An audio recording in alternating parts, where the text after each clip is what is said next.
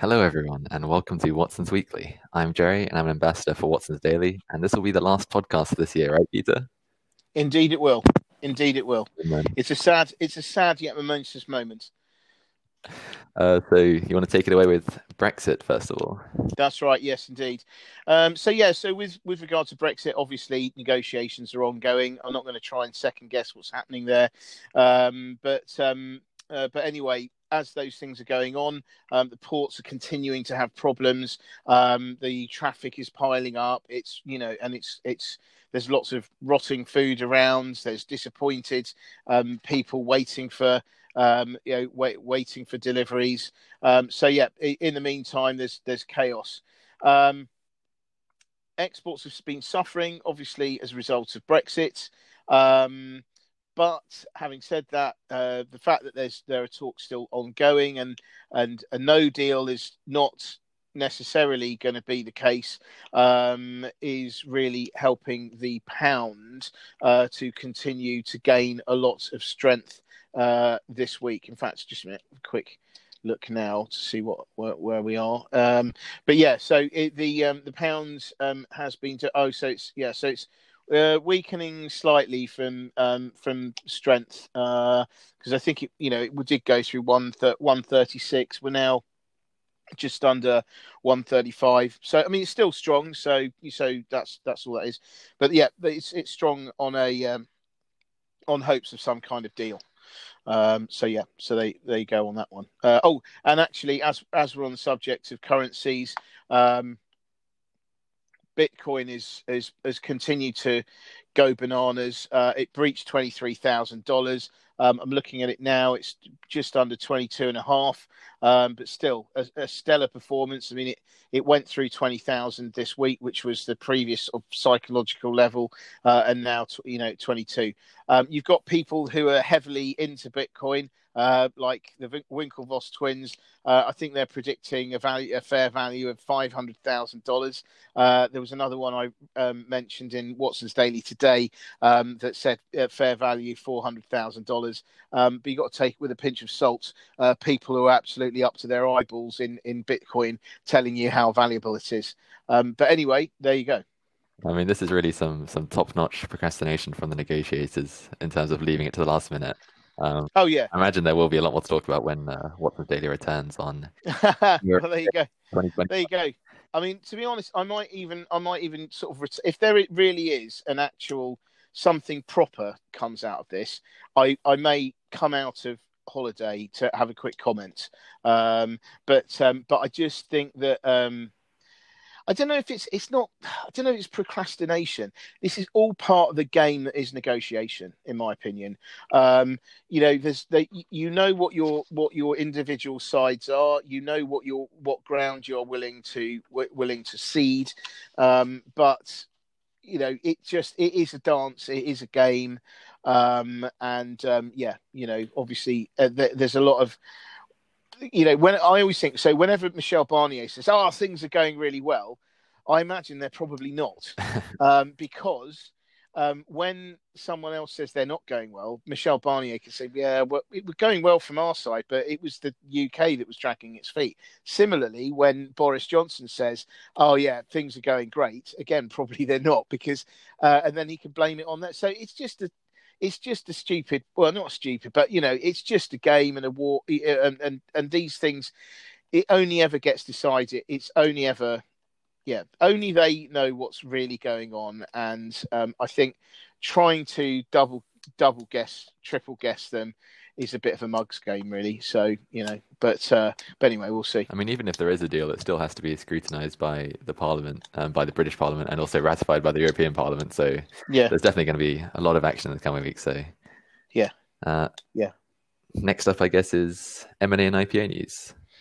Yep. So we've got this week was full of M&A and IPO stuff. So we had first up on the merger and acquisitions front, you had Electronic Arts crashing the party of Codemasters and Take-Two Interactive. So Take-Two Interactive and Codemasters did have an agreed deal before for cash and shares, but then EA came along over the weekend and basically put a load of cash under the nose of Codemasters at a level that was higher than the previous offer. This actually took the heat off the management because there had been grumblings amongst the investors in Codemasters that they'd caved in at too low a price. And always shareholders want cash rather than cash and shares. Well, virtually all the time they prefer the cash, and so that just meant that the Codemasters went from recommending the Take-Two deal to recommending Electronic Arts. Now, whether or not Take-Two come back with another counter offer, I don't know, but anyway, that was quite interesting. And then in the Roblox one, you'll talk about that as well.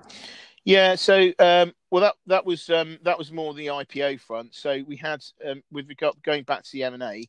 So we had EA and Codemasters. There was Reddit and bought Dubsmash, which I don't know why they did that, but they did it. Quite different audiences, I think. But obviously, we'll see how that goes. There was, in other M&A, there was JD Sports buying the fantastically named Shoe Palace in America for $680 million for cash and shares. I think surely that's got to be a difficult thing to do. Going to America to sell trainers or sneakers, whatever you want to call them, to Americans among all the competition that there is there, both online and offline, sounds like a recipe for disaster to me. But hey, I'm sure they know what they're doing. And then the last thing with M&A was Canadian cannabis players Tilray and Aphria. They doing a merger, $2.8 billion merger. Now, you may recall a few years ago, the world went wild for weed because it was legalized in Canada. And then shortly after that, it started being legalized in certain states in the US. And everyone was getting excited about the use of cannabis in products. So there are two kind of ingredients in cannabis. You've got CBD and you've got THC.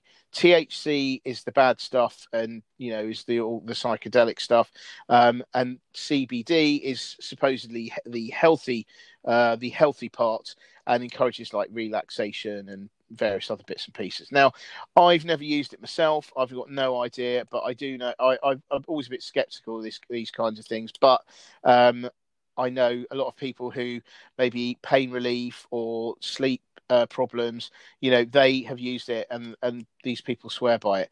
The interesting thing, though, is that as far as I know, there is not much in the way of regulation CBD over here. So if you go and buy yourself some CBD oil from one place and buy it from another, they both CBD oil, but there's no way of really knowing how strong each one is, and they can be wildly different. So we'll see what happens. Oh, the other thing as well is that everyone was just really getting excited with cannabis because they thought it was going to be CBD infused, drinks like Coke. Wouldn't that be good? CBD Coke. How ironic. And then you've got other things like putting CBD in pet food or and such like. So there's a lot of things going on there. It's a theme that's worth following, but I've fallen into the trap of getting too much behind it, and nothing's really happened. So I'm just going to say it's worth looking at, but maybe a bit of a slow burn. I think there were quite a few problems that people pointed out with the in terms of the cannabis industry in Canada. I think one of them was that there's just not that much access compared to the black market, which is, that's like pretty local. I think the Canada's divided into 10 provinces, and I think a third of Canadians live in Ontario, but Ontario only had 41 retail cannabis stores compared to Alberta, which had 423. So there's not really, they haven't really planned it out that well in terms of how available it is. And then there's obviously the price factor because of all the regulation and overhead of producing it legally. There's the product is going to be significantly more expensive, and I guess people just don't mind taking the risk of breaking the law if it's significantly cheaper. Yeah, there is that. Yeah. I think that there are a number of things with it. And I mean, like you've had big tobacco companies like Altria, buying into these. I think it's Altria. I think buying into this stuff. I'll have to check that. But anyway, I know that big tobacco companies been interested in it. There have been companies such as Coca-Cola, but reportedly looking into doing CBD infused drinks. But then they turned around a few months later and said, no, we're not doing it. I don't know. I think that if there's more regulation and there's more standardization in terms of production and things, then it might actually gain more traction. But at the moment, it still sounds like it's pretty Wild West when it comes to cannabis. So anyway, moving on to IPO stuff. We had last week's stellar performers, DoorDash and Airbnb, being a bit weaker this week. And but it's not too much nothing. I don't think too much to worry about. They're not underwater. They're still comfortably above their IPO prices. But Roblox created a bit of a stir over the weekend or end of last week, whatever, because it decided not to do an IPO. Now, I suppose it probably thought that things were overheating somewhat, and therefore didn't decide to go forward. But a company called Wish decided it would go forward. So it's an e-tailer, models itself on the way of doing things like AliExpress in China, but it's just not done. It's not been seen exponential growth particularly. But investors didn't seem to be particularly interested in the company because on the first day, its share price fell by something like 12%, which is pretty amazing when you consider the upward movements of DoorDash and Airbnb, which were up by about 85-ish and over 100% the previous week. Now, okay, this is just, you can't tell from one day of trading necessarily, and also there are other factors to take into account. But I think that it's just one. It's just one Duff IPO. If there are many more of these, I think the sentiment in IPOs, which has been red hot recently, can disappear very, very quickly. So we'll just have to see where that actually where that actually goes. I think given how the fact that shares in Airbnb and DoorDash both fell, I mean, I think Roblox and Affirm Holdings, the other one, the fintech startup, I think them delaying it is a pretty good idea in terms of making sure that they're actually pricing the IPOs correctly. Because presumably the bankers who did price Airbnb and DoorDash's IPOs didn't really know what they're doing, but I assume you know more about that than me. Well, I don't know, but I mean, I don't think it's a case of them being thick, because it's not. It's an inexact science. Because you can value a company, but at the end of the day, the company is valued by how much their investors value it. I mean, look at Tesla, for instance. If you actually looked at the value of their actual their physical assets, the number of sales they do, etc., their market cap would be nothing like what it is now. But it is, and it's there because investors believe it needs to be that, at that level. So I mean, it's easy to say from the sidelines that these things, they just got it completely wrong. I mean, yes, it looks like they had got it completely wrong. But then again, maybe if they had priced these things 50% higher, for instance, maybe the demand would have not been that good. So you can never tell anyway. You can't really tell. But there was a big discrepancy between, the flotation price and where they are now. Moving on to coronavirus news. Yep. So with coronavirus news, tiers have changed. I'm in tiers because I'm in tier 3 now. There you go, tier related pun. So yeah, it's tough in the UK. Obviously, it's going to have an economic impact. Germany, however, under hard lockdown.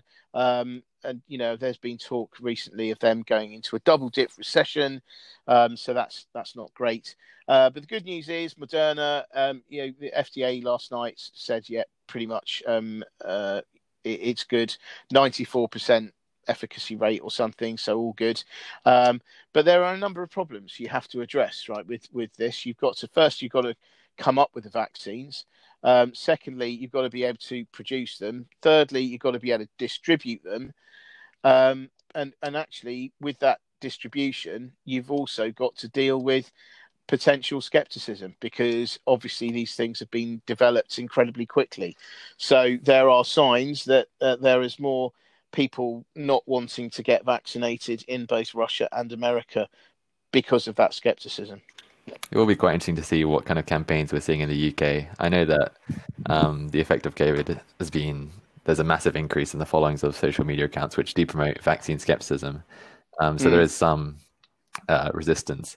In terms of specific methods, I know that Nadhim Zahawi, the minister in charge of the vaccine rollout, suggested the vaccine passport idea that you've mentioned quite a few times on the podcast. But then Michael Gove has come out and says that there's no plans for that. So we don't really know what's going on in that regard. Aside from that, I thought it was kind of funny that the government has plans to enlist influencers. Oh no, that's so bloody stupid. Surely, I mean, it's like, oh, look, my favourite actor has decided to get the vaccine. Oh well, if he's got it, well, I'll definitely take it. I mean, my God, I think if you think like that, you've got to have a long, hard look at yourself. I think. I mean, sorry, I don't know if I've spoken out of turn here. You're showing your age, really. Well, yeah. I think especially, I mean, influencers, depends how you categorize them, but they are getting like just generally well-liked celebrities as well to take it. I mean, I know Prue from the Great British Bake Off was one of the first people to get the vaccine. Oh right. So she's generally liked. She's more my generation. Yeah, certainly, yeah. But so okay then, Jerry. Right. So which influence? I'm not talking about me specifically. Would you, if you thought, oh, this person got it, who would make you get Well, it? I'm not a skeptic anyway, so I would take it without anyone needing to tell me. Right, okay. Not nicely dodged. Nicely dodged. Moving on. Okay. The other option I did see was to pay people to take the vaccine, which I think would be quite an interesting, like, philosophical experiment to see in terms of how much money it would actually take to convince people. But I don't think that's likely either way.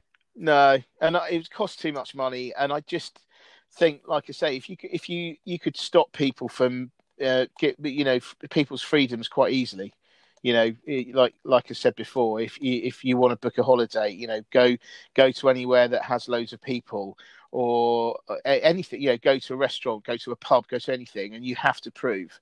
Then if you have to do it enough times, you're going to blooming take it, and the government doesn't have to say that you have to take it. They can just say, well, that individual businesses can make their own decisions, and they'll get around it like that, I reckon. That's nonplussed, isn't it? Stunned into silence. Yeah. Let's just move on. So anyway, what have we talked about? So Roblox decided not to do. There was that. I forgot where we've got to now. What we've got to. If we're done with coronavirus, it's UK property. Yeah. Okay, so with UK property, I think you've got to really divide it into. When you talk about property, you need to divide it up, because different parts of the property market behave differently, especially at the moment. So, for instance, with residential, you've got prices going up generally, apparently, according to, I think it was Rightmove, so they're expecting strength into next year. Obviously, as things stand, there could be a massive drop-off on March the 31st after Rishi Sunak's stamp duty holiday finishes. So yeah, price going up generally. You've got landlords getting back involved in the market as well, which is very interesting because a lot of them have had real problems in during lockdown, and I think some of that's because you're under lock, you're under lockdown, and not every landlord is incredibly rich, and has a massive empire. You can imagine, say the example. Let's say you have let's say a couple, maybe in their 30s or something, okay jobs. They decided to do something to invest for the future, for a future family they may have, buy a property, and then they get someone in, they're paying the rents. COVID hits, then they don't have to pay rents, and one of the couple loses their job and the other one's on furlough. Suddenly, you're getting no rent, you're having less than half of your income, and you've got an asset which at the time wasn't great because the market was closed. So I think that it is interesting that landlords appear to be coming back now. Presumably they're the bigger ones, because actually quite a lot of these transactions are being done for cash at the moment. But anyway, there was also interesting statistics that came out that said last month actually sellers were accepting lower prices. So whether that was just a blip or not, I don't know, but that's certainly worth following. But overall, things are going well at the moment. Purple Bricks, which has had real nightmares in the past, is is doing pretty well. So that's maybe a sign of turnaround in residential. I think the first half of next year will really be the test for the property market.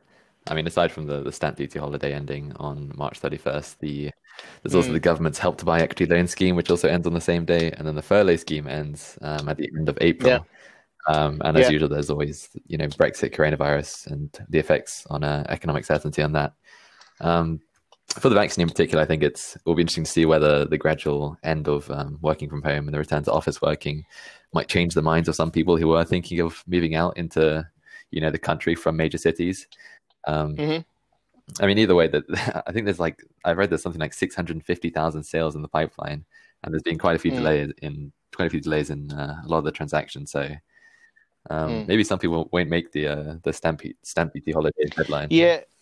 Yeah, I think that it's a very concerning time. We've got friends who are right in the middle of it at the moment. They've sold their house, they're moving slightly further out. But that side of the track, so their house is fortunately getting bought for cash, but where they're going, there's a bit of a delay. So, and I think, I mean, I would imagine it's probably the lawyers that are delaying it because they've only got so much capacity, and they're all probably working from home, I would have thought.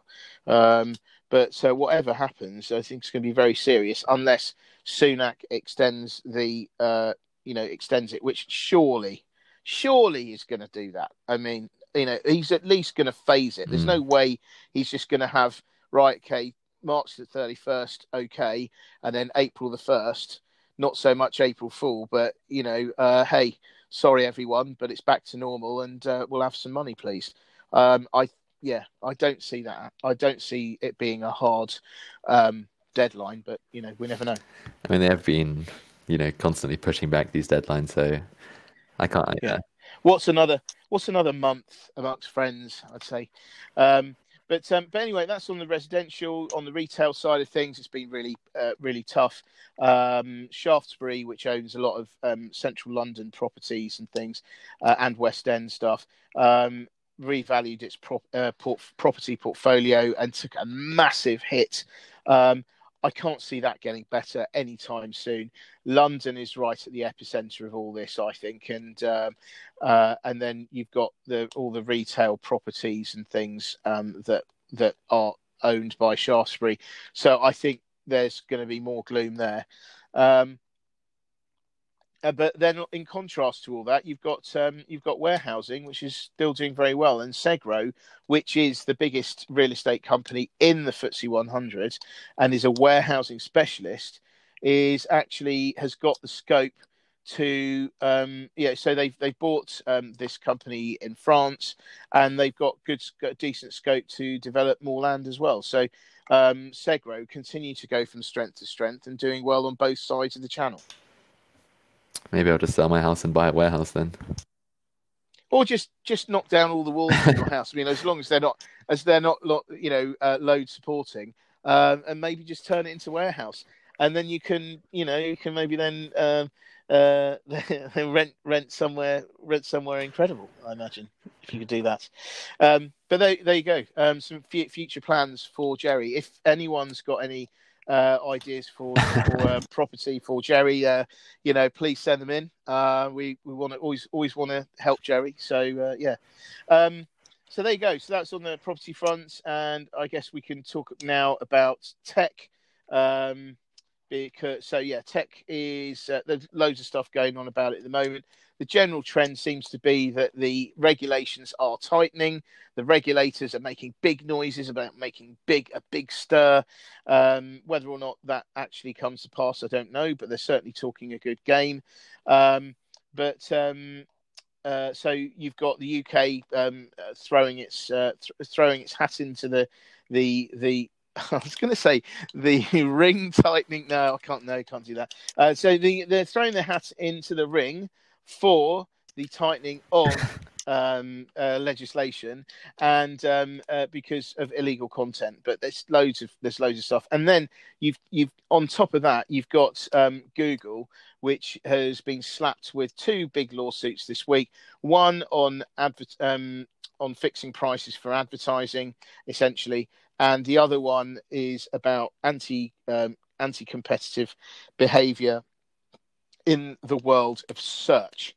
So I think that is it's a big thing, and we'll see how this is where all their incredibly expensive lawyers will earn their money, and we'll see how that goes.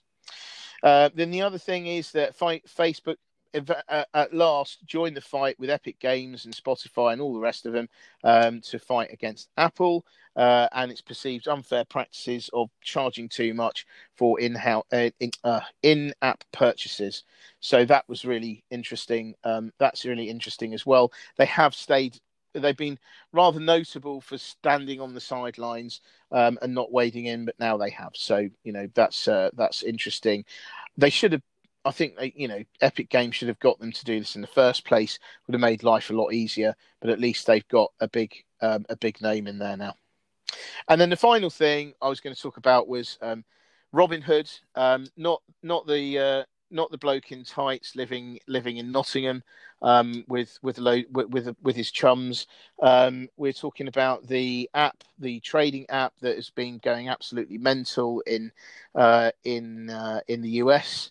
And that many have seen has been the reason behind a lot of the volatility and volumes especially in the US markets, and actually more specifically on companies like Zoom and like Tesla, for instance, because retail investors will tend to be driven more by sentiment and momentum than, say, breaking down the balance sheet, for instance. Now, I'm not trying to make any assumptions here. I'm just saying, as probably I would imagine that is the case. So Robinhood is coming under increased scrutiny. It was supposed to launch over in the UK during, I think, time at the beginning of lockdown, but they stopped it. I think it absolutely needs to be regulated because although it says, it will say no. We are a trading company. We all know that really it's a bit of gambling, I guess. So I think that it's high time that they should have their wings clipped and make sure that they're doing stuff properly to protect people who don't know what the hell they're doing. I did read that half of Robinhood users are first-time investors, which, I mean, that's just crazy. Yeah. I mean, it's definitely targeting a certain category of people in terms of the interface. And I mean, they have like notifications with all these emojis on them. And then they say, oh, you should invest in this. And it's a well-known stock. So people just throw their money away. I mean, at the same time, if you did invest in Tesla at the start of this year, then you'd be doing pretty well. But for every success story, there's probably, 1,000 people who are in big trouble. No, I totally agree, and I think that uh, although there's no such thing as, so trading is not easy, right? You know, I've worked with loads of traders over the years. Some are not incredibly bright, but they do a very very good job, and some are incredibly intelligent, but also you know, so they have their off days. They everyone has their off days, um, but I've hardly ever worked with anyone who is brilliant at both. You know, a rising market and a falling market, and although you know, this is not a trader per se, it's an investor. That's why what everyone goes on and bangs on about Warren Buffett so much, because he has been able to produce stellar returns for whatever it is, nigh on 30 years. Because he can do up and he can do down as well. But and anyone who any of these listeners who come across anything that says that trading is easy, is that is complete rubbish. And anyone that what I think the thing that you often see, especially on YouTube, is some you know, some kid with a sort of, I don't know, leaning on their Lamborghini or something, saying, "Look at how much money I made. This is so simple. I made so much money trading this or that, and now I don't have to work." Is complete rubbish. And so, you know, please, whatever you do, don't do any of these courses. There are, I won't mention, there's a company that I know that goes around, and they teach trading strategies, and you know, everyone who goes on and thinks, brilliant, I can now be a trader. You can't. If you went to a job interview to a proper investment bank and said, "Oh, I've done this," they would just laugh in your face. These are not proper things. And actually, what I've seen, there was a documentary on one of them. Again, I won't mention it because just in case. But they what they would do is they charge people, like, I don't know, £1,000 to do a trading course. They would go to this. The people would go to the trading course thinking, "Yeah, I'm going to learn how to earn loads of money." They do this for a few weeks, and they get incentivized. They say, "Any one of you who's really good at this will take you on and give you our money to trade." And they do that, and it's basically a very good way of recruiting people for no cost, because they're paying to get. They're essentially paying you to tell them stuff, and if they happen to be any good, then you make loads of money out of them. It's terrible, but there are these things around, and people do get duped into them. And I just want to say, I just wanted to say that now, because you know, I hope that no one who listens to this gets duped into it, because they can be very convincing. But the fact is, if they were that good, they would not be teaching trading. Anyway, that's a lovely positive note to end this Christmas podcast on.